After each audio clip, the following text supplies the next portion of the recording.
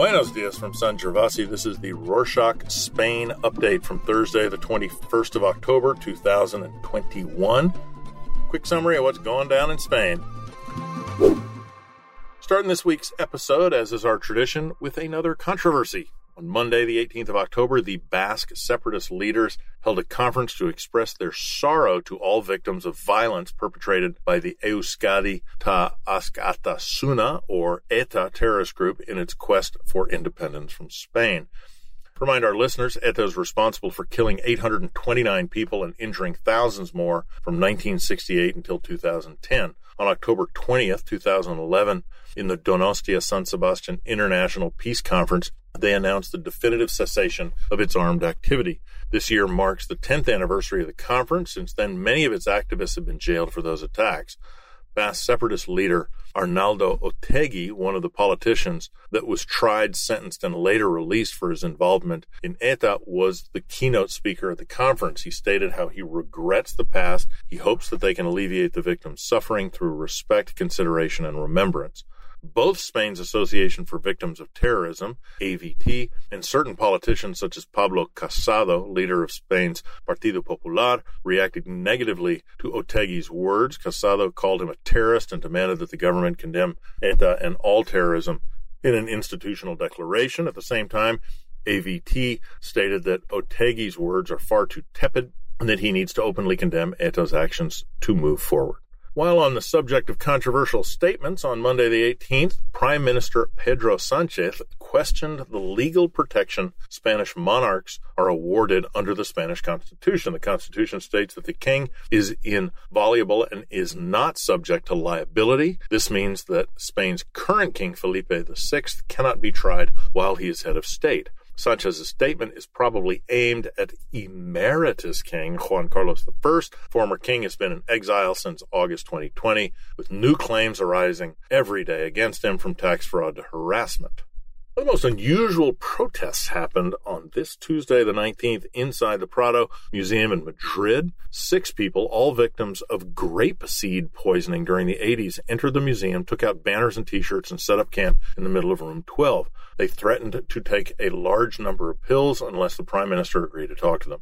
Rapeseed oil caused massive poisoning when certain Spanish companies mixed and improperly processed the oil. The Ministry of Health did not react in time. Around 25,000 people were affected. 300 died until the cause of the poisoning was discovered. After many years, only 2 people were sentenced for this heinous crime.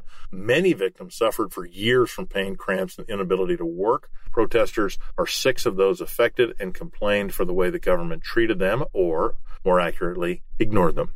After failed attempts of negotiating with Guardia Civil, 2 were arrested, the others attended to the media. The museum went back to normal operations at midday. Number of undocumented migrants who emigrated to Spain in hopes of a better future in the last year alone has forced the government to change some of its outdated policies. This Tuesday, the 19th, the Council of Ministers approved a new immigration regulation that will facilitate work permits and resident authorization to minors and young foreigners who emigrate to Spain on their own. Among the most relevant modifications is the reduction of the period from when the youngsters will be able to get documented once they arrive in the country. The current regulation states they can start their process after staying in the country for 9 months, but the new one will allow them to apply 3 months after their arrival. Another meaningful change affects those who turn 18 and are outside the state protection system. Currently, they need to prove they earn an income between 500 and 2,000 euros to obtain or renew their residence. The new regulation will reduce the financial requirements to less than 500 euros or none if they are under the care of one of the humanitarian organizations. It will also allow them to attain work permits.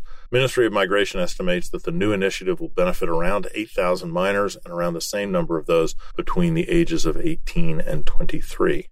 Negotiations between the Student Council and the Ministry of Universities regarding the new organic law of the university system continue this week. First draft of the new law was approved by the government this August. The most significant change was the fact that private universities will no longer be exempt from taxation, and the price of public universities will be reduced. However, Students demand more. On Tuesday, the 19th, the student body issued a public statement demanding that the ministry allow the first enrollment in all public universities free of charge and increase investment in education in the next 5 years instead of 10 as initially planned. The law still needs to pass approval of the Congress of Deputies. If it does, it'll be the third major modification of the Spanish university system since democracy.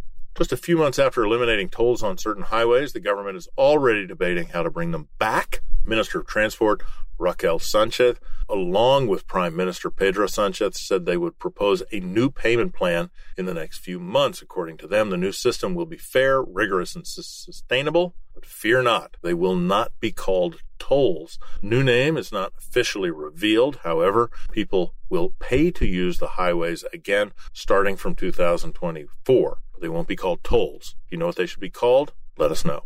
Speaking of vehicles, a new and unusual way of selling them has shown up. Smart, a company partially owned by the German manufacturer Mercedes-Benz and by the Chinese company Geely, will no longer sell its popular cars in their dealerships, but online. The customer will be able to pick out the car on their website. Agents will deliver the car in person. CEO of Smart Spain, Alberto Oliveira, said they're working on transforming the relationship with customers and with the commercial network. The company recently changed its business model and decided to produce only electric vehicles. Their new electric SUV, Smart Concept 1, will be available for sale at the end of 2022.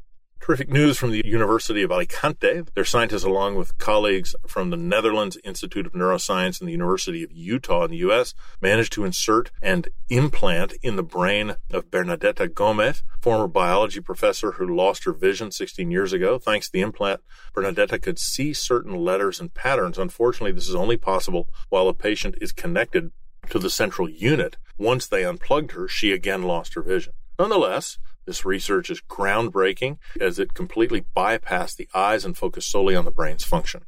1 month since the volcano erupted in La Palma on the Canary Islands, not only did the lava leave the residents of the island without their homes, but it also separated them from their beloved pets. 4 dogs were left stranded in different areas in the island, unable to reach safe ground on their own. So far, 2 local companies have been feeding the dogs using their drones. This gave them the idea that they could use those devices to help evacuate the furry puppies from the area. Since it's illegal to operate drones without permission, local authorities, one of the companies, Aerocamera, presented their rescue plan to the Ministry of Military Emergency Unit. They are waiting for approval with the help of Iberia Airlines, who offered to cover the logistical costs of the rescue, and Leales.org, who raised 13,000 euros through their GoFundMe campaign to cover all the vet bills. They plan to start the evacuation in the next few days. You find Spanish politics confusing and struggle to learn more about them without having to spend hours reading various articles? Got you covered. We found a helpful guide that will help you navigate the various political parties and their viewpoints, and will also give you a little cheat sheet about the way the country is structured.